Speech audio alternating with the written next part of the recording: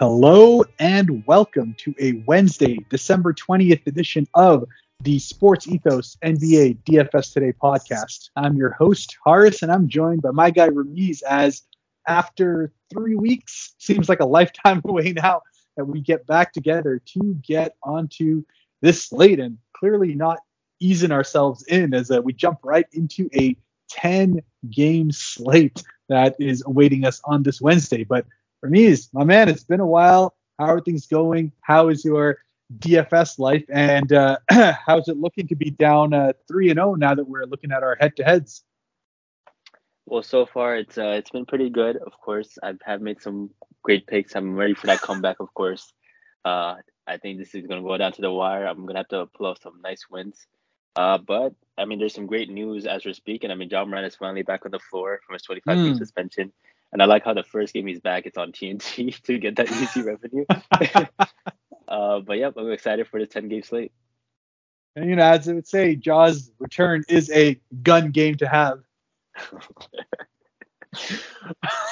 All right, well, with that pun, and for those who know I love my puns, we are going to jump right into it. But before we do, as always, you got to get yourself onto sportsethos.com so you can enjoy the rest of my puns, not only on the podcast itself, but on the DFS delivery, the props, and everything else that is there. Just a treasure trove of content available not only on the website, but also on our Discord, where you can ask the pros all the way up until lineup lock to get yourself the best DFS advice from some of the best pros in the business. You got to hear my guy Kenny yesterday talk about how he was real successful on WNBA games, EuroLeague games, and has been coming up big on those. So it's not just about the NBA, it's about looking at all opportunities to be able to succeed. So all levels of basketball, get onto Sports Ethos.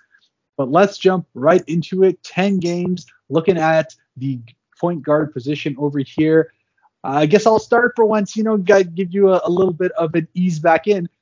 From a point guard position, I'm looking at these price tags over here, and there are a bunch of them that have really adjusted pretty heavily as a result of some of the recent play that we have seen from a lot of these guys. And you'll often find that on also bigger slates that they'll do that just so you can basically be in a position where you have to really think about some of those value and mid-tier guys to complement some of the spend-ups that are naturally going to happen given all the options that are there.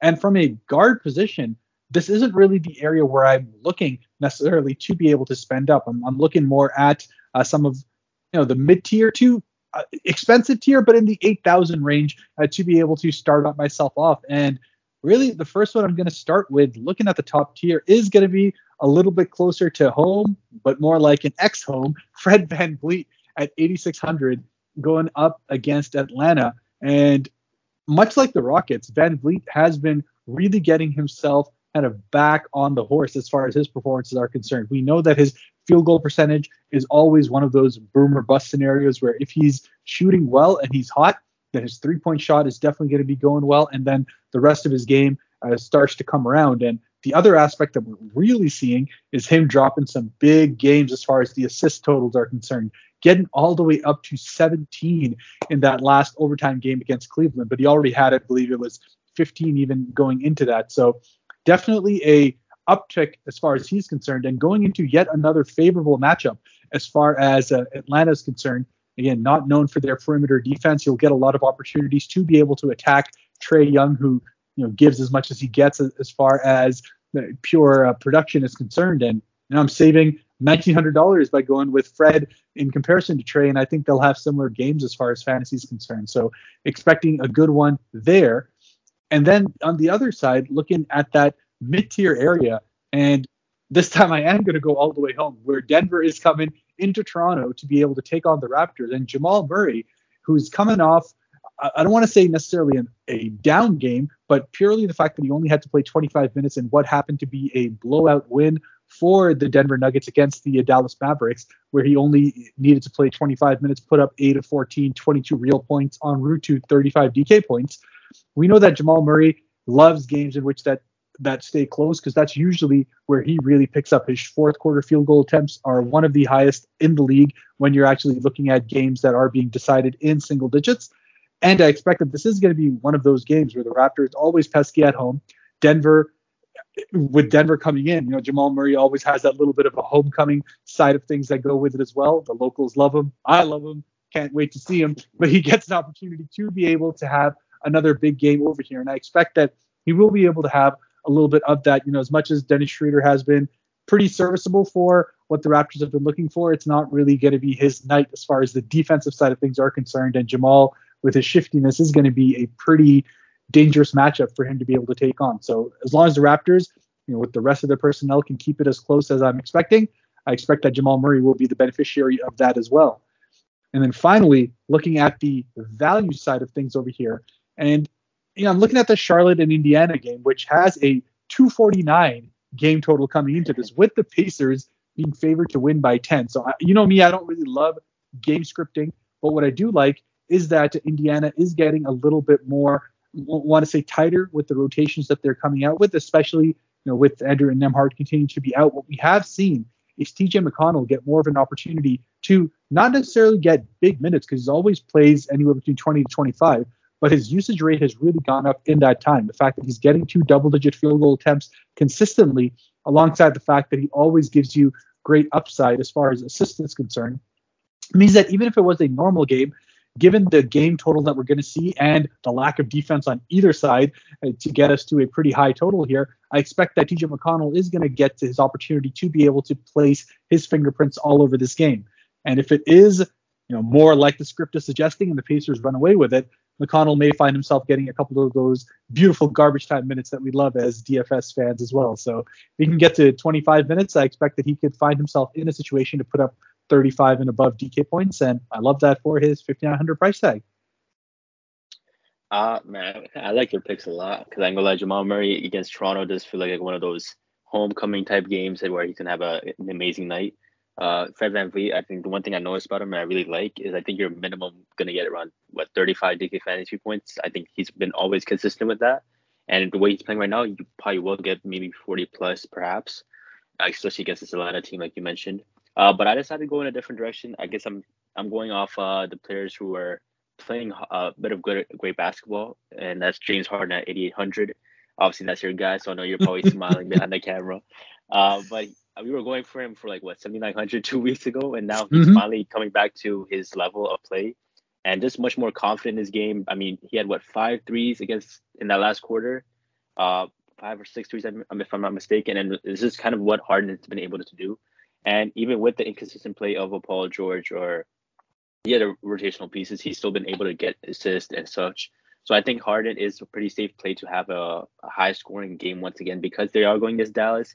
And hopefully this game is another great game to watch. And because they always have these type of games where I think last time they faced, Dallas dropped 154 points on them, but they still got 127 points. So I think this will be another one of those high-scoring type games, mainly because the Clippers, as great as they've been, they still allow a lot of points, but they've also been scoring a lot. So Harden, I think, will be on that score sheet, whether it's with points or whether it's with assists. Mid-tier wise, I'm going off another hot hand, and that's THT at 6,500. He's had a great couple of games. Of course, Keontae George is still injured, and Jordan Clarkson is still injured. I think he's going to be out for 2 weeks. So, of course, Talen Horton-Tucker is one of the beneficiaries from that situation.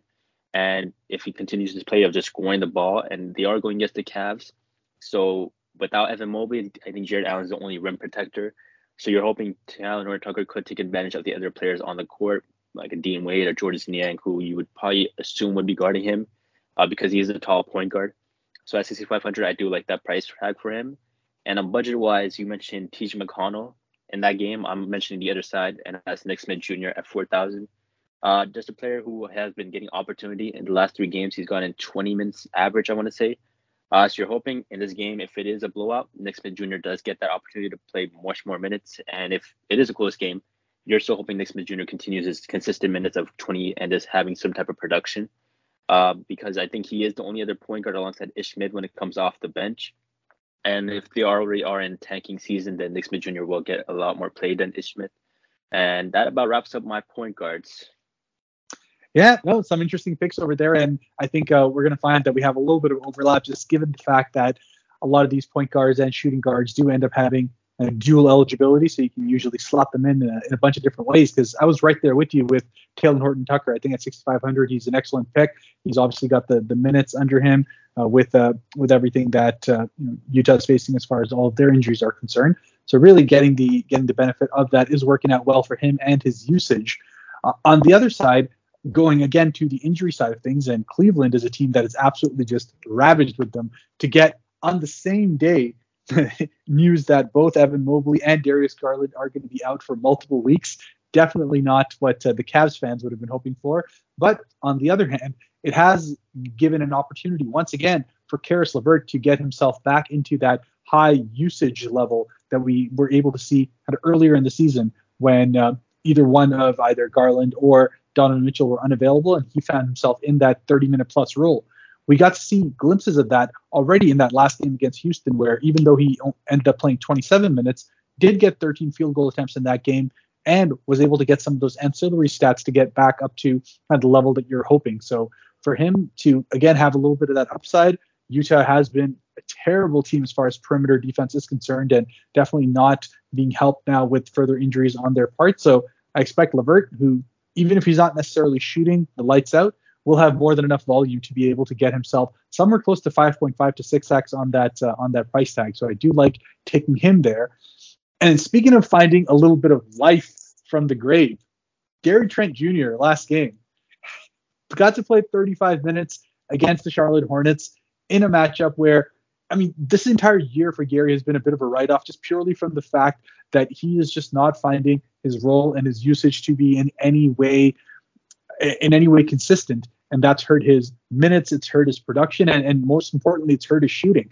And so if there's one thing we know about Gary is that he's a guy who is all rhythm. If he can get into a rhythm, that's when everything else kind of ends up flowing into it. And we got to see glimpses of that, especially in the fourth quarter against the Charlotte Hornets. And I expect that, with how the Raptors have really been struggling from the bench, they're going to hope that he can have a double dose of that, especially in a matchup that we're going to expect to see a little bit more point scoring with Denver being the offensive juggernaut that they are on their side, and actually catching them at a time where Jokic is probably having a bit of his downturn as far as the season's considered so far. So he'll be looking to come back. The Raptors will be looking to keep up with that, and if they're going to do so, they're going to need Gary Trent to be able to do that. So definitely an area that I am pretty heavily focused on as far as this game's concerned. And then finally, again, looking at opportunities to be able to take advantage of that Charlotte-Indiana spread. I was going to include him in the small forward side, but he does have dual eligibility, so we'll throw both of them in there, and that's Benedict Mathurin.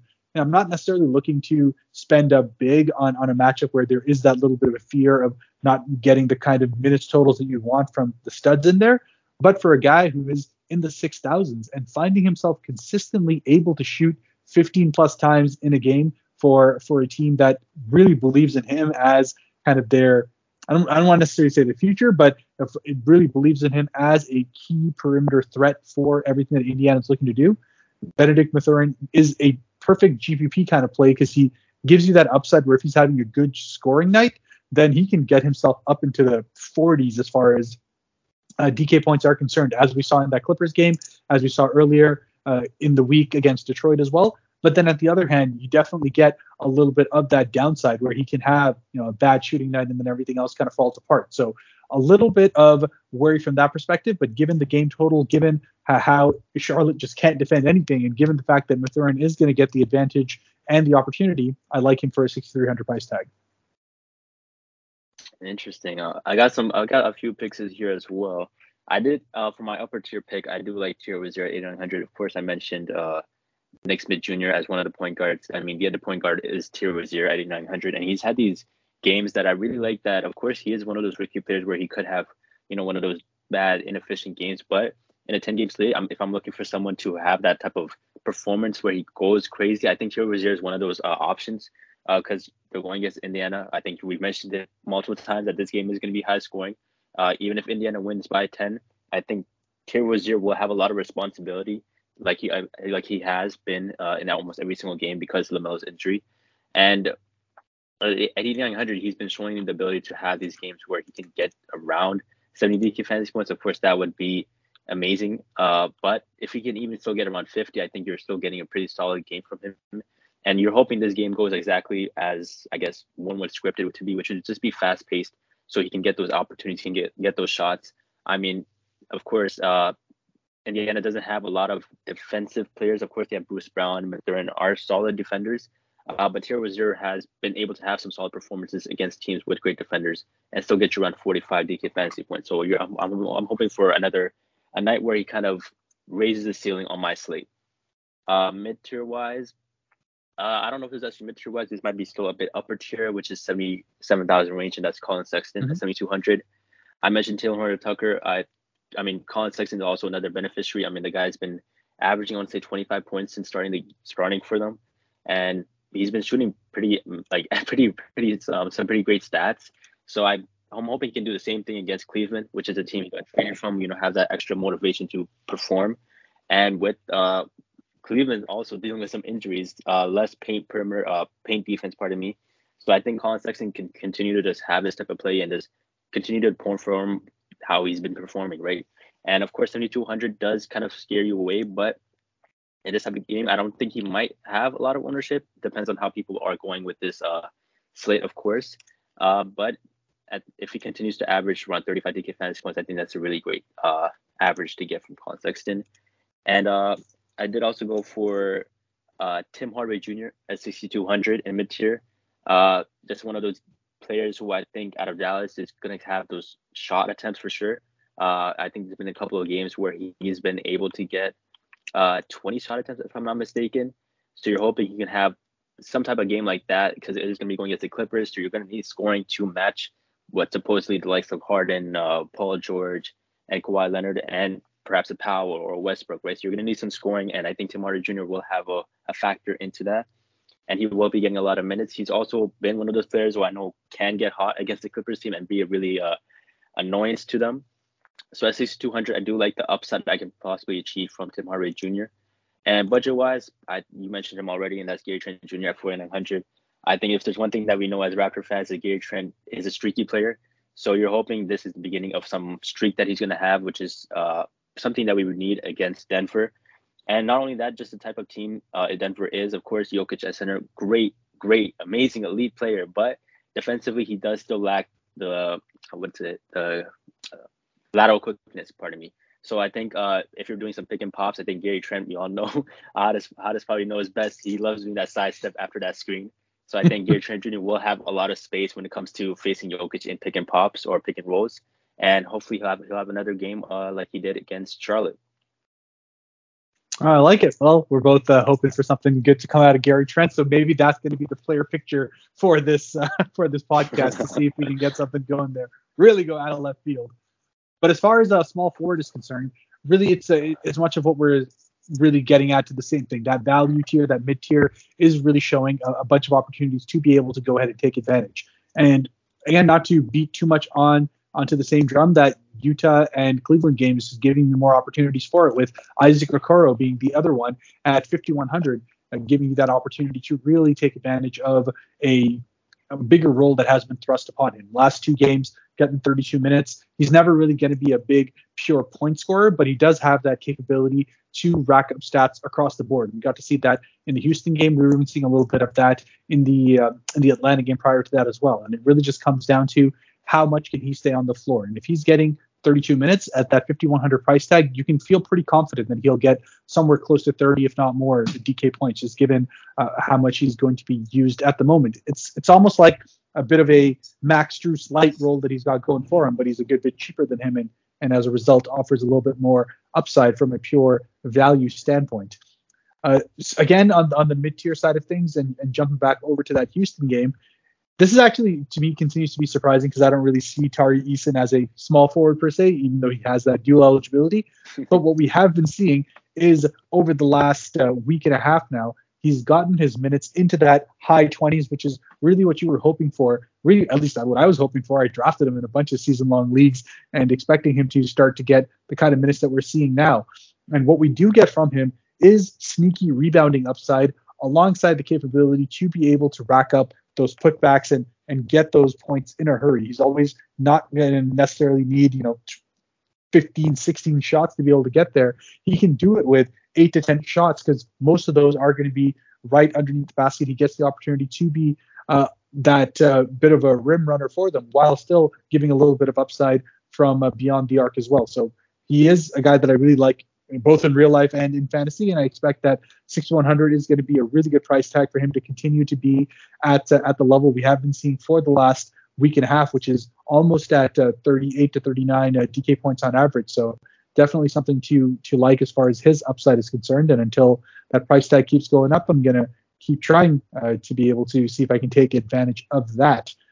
And then finally, and this is again more of a guy that I would have otherwise thought of as a power forward rather than a small forward, and coming off a down game, which is, some guys you like to be on a streak, other guys I actually prefer when they're coming off a down game, and that's Michael Porter Jr. Because what we have seen throughout the season so far is that he has been elite at bouncing back. When he has a crap game, you'll find that the game right after that, he ends up shooting 50+% from the field. We'll see his stroke going from downtown as well, which obviously at a personal level, I'm hoping isn't going to be absolutely insane. But I do think that with his size advantage, he is going to be a real threat on the outside for what the Denver Nuggets are going to need, especially against the Toronto Raptors, where outside of OG, they're really struggling on the perimeter as far as defense is concerned. And Raptors are probably going to have to be forced to throw a little bit more Pascal on him to try and throw a little bit of that off. But in general, Michael Porter Jr. has consistently enjoyed a pretty successful outing against the Toronto Raptors, and 6,700 gives him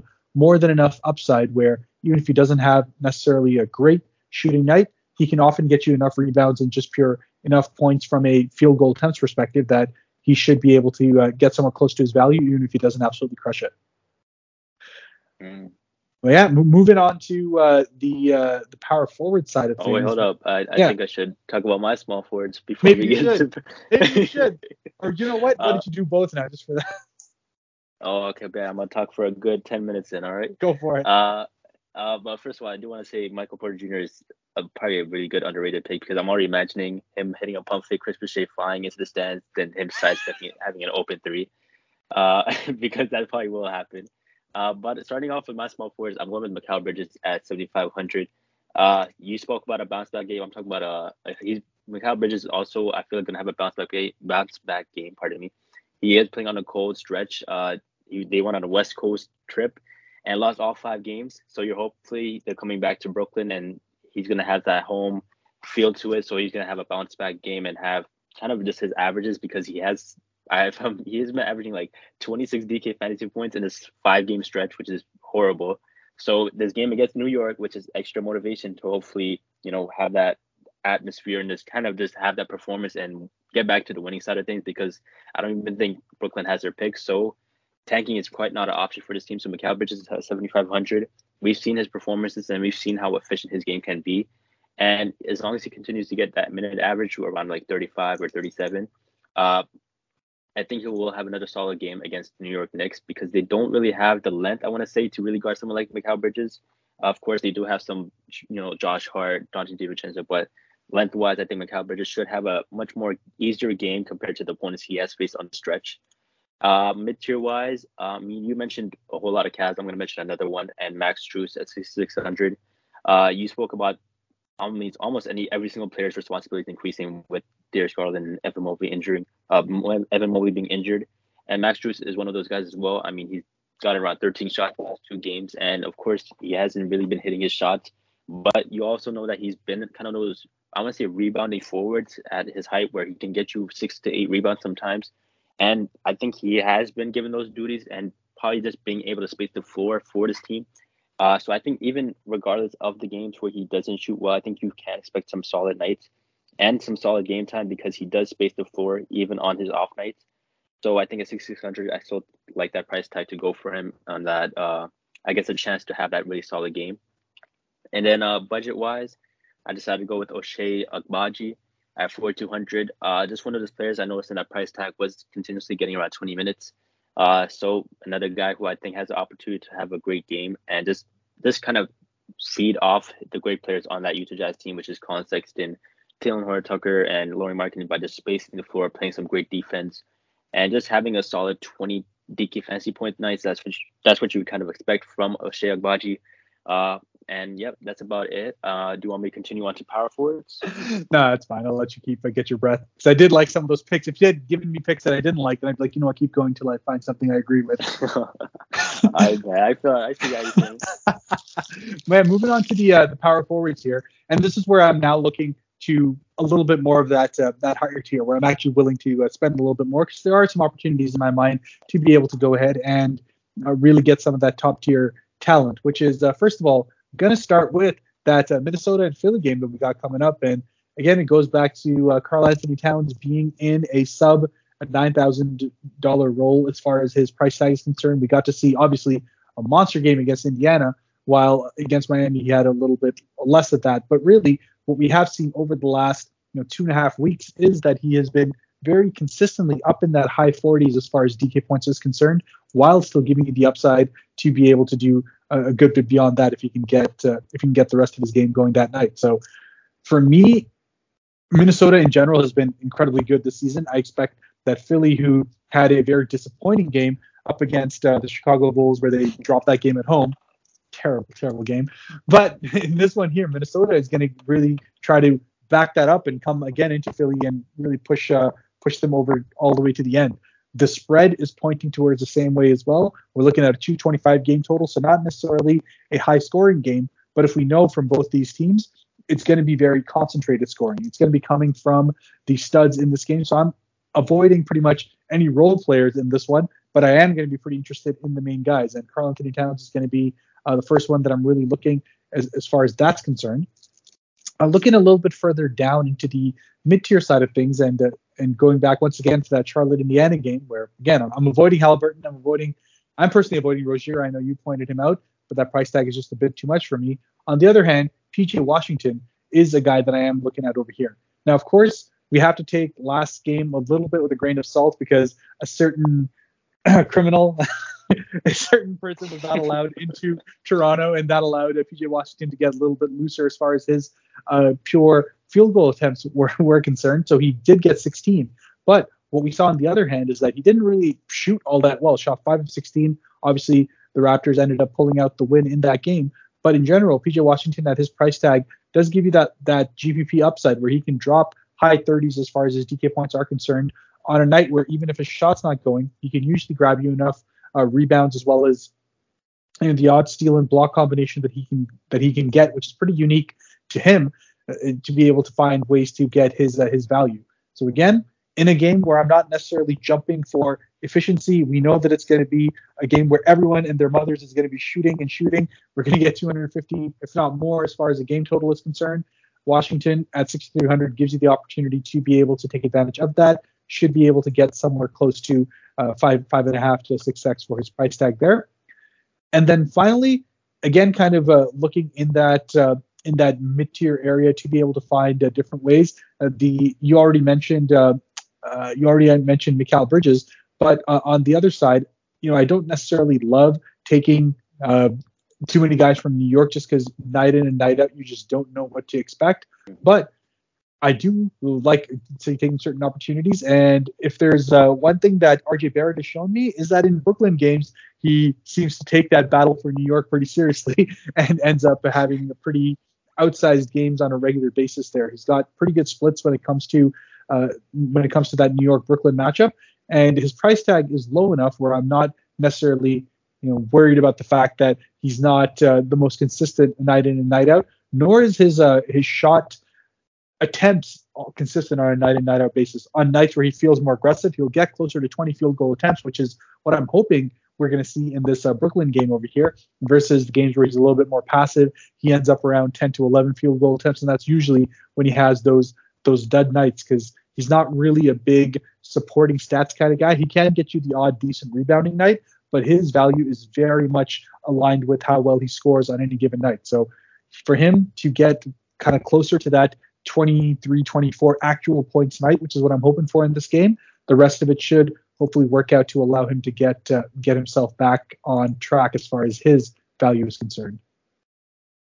Interesting picks. I decided to spend a bit high on this area as well. I'm going for the player who actually beat me 3 weeks ago, and that's Kawhi Leonard at 8,700. Kawhi's efficiency in this winning streak has been insane. His averages, can't put them up exactly, but I think it's 60, 50, 90. And that's just absolutely insane. I don't think Dallas will be the team to end this win streak. Yeah, so I'm going to take that. I'm going for my prediction there that I think this game will be close. Like I mentioned about Harden having a scoring punch, I think Kawhi will be as well, just continuously being efficient. Defending wise, I don't think they had the defenders for it. Of course, they used to have some before, of course, during Finney Smith, but Grant Williams, Derrick Jones Jr., I don't think are going to be the people to stop Kawhi from continuing to average his averages. So I think Kawhi 8,700 will be another great player to really try to fit into your slate. Mid-tier wise, I decided to go with Keegan Murray at 6,800. Keegan Murray, just a guy who I think benefits at playing home compared to his away games. I mean, the splits show that he is averaging 36 at home games and 23 in away games. And of course, this Boston game is much more different because they are again going against a much defensive team. But I think when I've watched these Kings game, I noticed Keegan Murray doesn't really force shots. He only kind of just feeds off, I guess, this Malik Monk or De'Aaron Fox is finding him, or Domantas Sabonis' screens, and he only really picks and chooses his shots. He has been able to average around 20 shots these past two games against Washington and Utah. But like I said, these opponents are much different than the Boston team that you're going to be facing. So I think if Keegan Murray can keep up this great play, being comfortable at home, and just being able to hit the shots he's going to get, I think he will be having another solid night. And budget-wise, I decided to go with another Cavs player, Georges Niang at 4,000. Just a guy who is another player who just gets around 20 minutes, and he is a scorer. So I'm not a scorer, pardon me, a shooter. So I think another one of those guys who will be getting minutes, because when you have Jared Allen, I think you want to surround Donovan Mitchell with shooters, Caris LeVert as well, and just kind of just space the floor, hit a few threes, and at 4,000, if you can get like a 16 to 20 DK fantasy point night, you're kind of getting exactly what you expect from him. No, I like it. I think there's a good bit of upside over there, and let's see exactly what that looks like. And I know you just went for Kawhi. It sounds like we might have to talk about another head-to-head. I don't know if I want to put Cat up against Kawhi on a pure night over here, but I don't know. I don't know about this particular matchup for Cat to be able to purely outdo Kawhi. Let me think about it by the end of this. Okay, so in other words, you're scared. Ooh, you know what? Fine, let's do it. I'll give you a shot. Cat versus Kawhi. Let's see what head-to-head comes out here. I have a feeling you're going to be really sad if this turns out the other way. Moving on to the center side of things, though. And again, this is where I'm looking at the absolute top tier. And let me just throw some numbers out for you.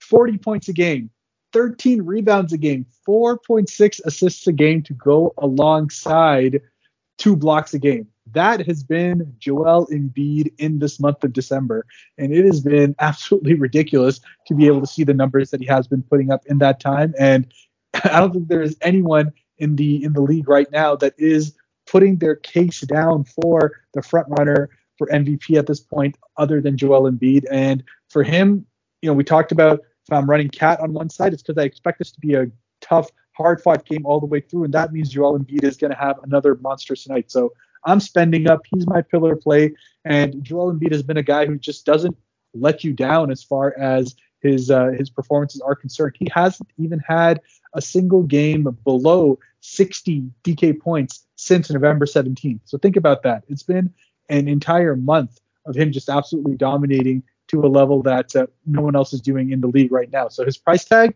it's irrelevant for where it is now. 11,600 means that he has all the opportunity to be able to get 5.5 to 6x on a pretty regular basis, if not more than that, until he has his performances go the other way. So as much as Minnesota has been a really good team this year on the defensive side, like they have been defensively dangerous this entire season so far. And if there's anyone who's going to be interested in going up against that and try and slow him down, it is going to be Rudy Gobert. But the reality is this is going to be one of those hard-fought games, very much star-studded. I don't expect it to be the most efficient night as far as Embiid is concerned, but what I do know is he'll get his counting stats. And for me, 11,600 is going to be why I'm going to be looking at all these mid-tier and value picks on up until the area we've looked at now, is because I'm hoping for Embiid to be the head of the snake as far as my fantasy lineups are concerned.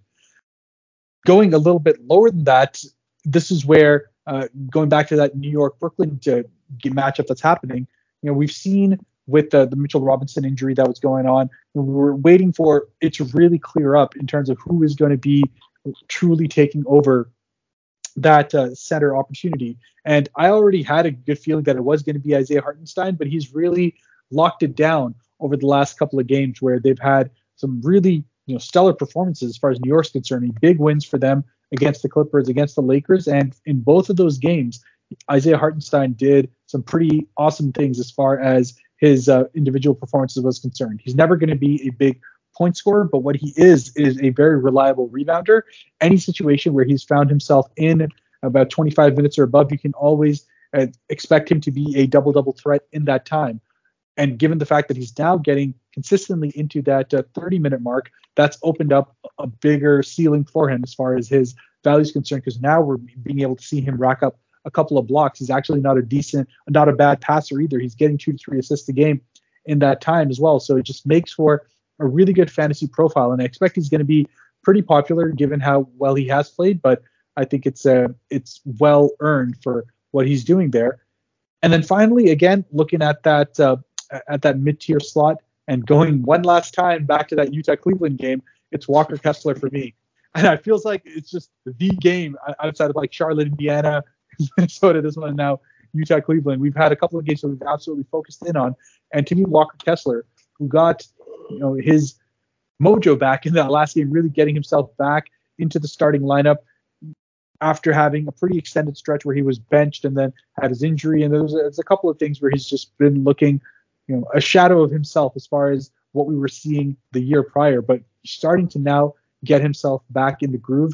4 out of the last 5 games, he's had 3 or more blocks, with 2 of those games being 5 or more blocks, and one of them going all the way up to 7. So clearly that blocking potential is there, and that obviously gives him a lot of upside as far as his DK points total is concerned, because blocks get you 3 points there. But there's rebounding, getting you the opportunity to consistently be closer to that double-double mark, rather than what we were seeing earlier on the season where he was just anemic, staggering around 5-6 rebounds a game. And it's really not what we were expecting for how much hype Walker Kessler had coming into this year. So for Utah's sake and for some fantasy owners' sake, I expect that 6,200 is a really good price tag to be able to take him in a matchup where you should see him going up against Jared Allen and getting a little bit more opportunity in a more at a big focus matchup there. And I really do like taking him for that mid-tier price tag. Those are some great picks. I was really contemplating going for Rudy Gobert until you mentioned his numbers.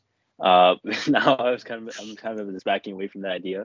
Of course, though, I do want to play devil's advocate and here and say that he basically paid the Wizards, the Pistons, and the Hornets probably the whole month. But I don't know about that. But like you said, he's been insane, and he does love that challenge of going against this Minnesota team. Of course, they've had some brawls, literally brawls in the past performances. So you're hoping this will be probably another explosive performance because they are playing at home. But I didn't go for Rudy Gobert. I did go for PJ Washington. I think you mentioned him as a power forward, but he has dual versatility. And I think with Mark Williams, I think he is doubtful to play tomorrow.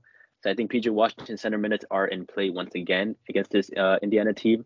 And they might use it because to the space the floor, because I think the other option is Nick Richards, who has been solid, but he is 6,100 and he's only been able to get around 28 DK fantasy points, whereas PJ Washington, of course, if he's scoring the ball, that completely raises his ceiling at 6,300. So I do really like that play, and hopefully he will get some center minutes once again to play alongside Miles Bridges. Another player that you mentioned, Walker Kessler. I'm not going to speak much about him, but like you said, he's been kind of getting back to that form. He was injured, so he wasn't really playing center minutes. Not center minutes, probably starting. But he has been back to starting. He can have those inconsistent games, but he can also have those games where he has like 41 DK fantasy points, which is kind of what me and you would be expecting against this Cleveland Cavaliers team. And then budget-wise, I decided to go with Richaun Holmes at 3,700. Of course, if you know the Mavericks situation, they don't have Derek Lively. I think he's still injured. They don't have Maxi Kleber. They don't have Josh Green. They don't have, I think it was another player, I forgot. But they are limited in terms of that center area. So the only options are Dwight Powell and Richaun Holmes. And Richaun Holmes is only 3,700.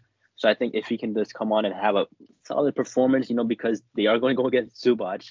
And Zubac I mean, has been playing some pretty great basketball, and he can be really annoying. So I think they will have to play a center in some scenarios. And at 3,700, I think Richaun Holmes is as cheap as it gets in terms of getting at least a few minutes to see if he can have that type of spark play and just get a few lobs off Luka. And that's about it. Wraps up my list.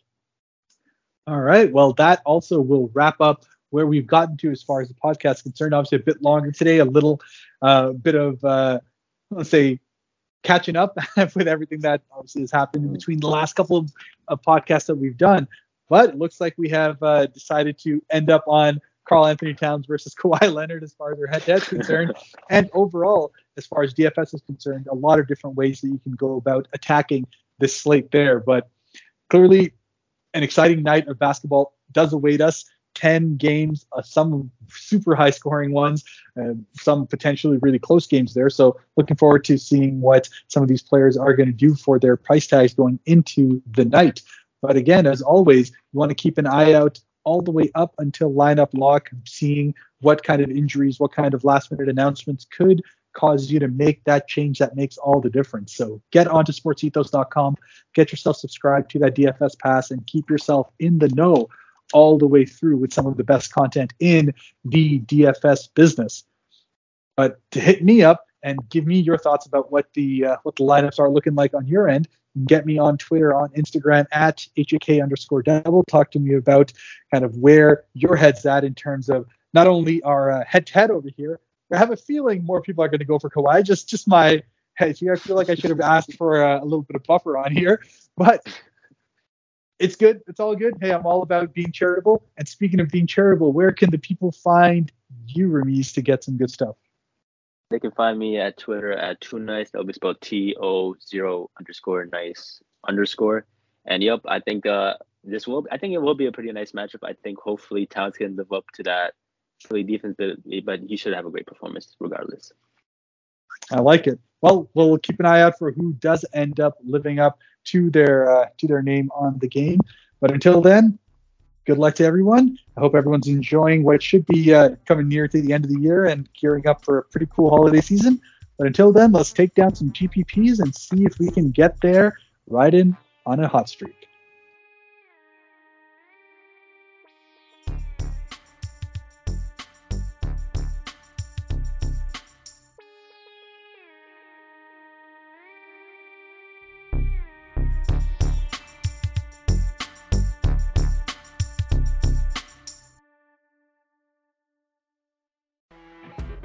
You know when you're listening to a true crime story that has an unbelievable plot twist that makes you stop in your tracks? That's what our podcast, People Are the Worst, brings you with each episode. I'm Rachel. And I'm Rebecca. We're identical twins who love true crime cases that make you say, didn't see that coming, and we hate the people responsible for them. Listen to People Are the Worst now on Apple, Spotify, or wherever you get your podcasts.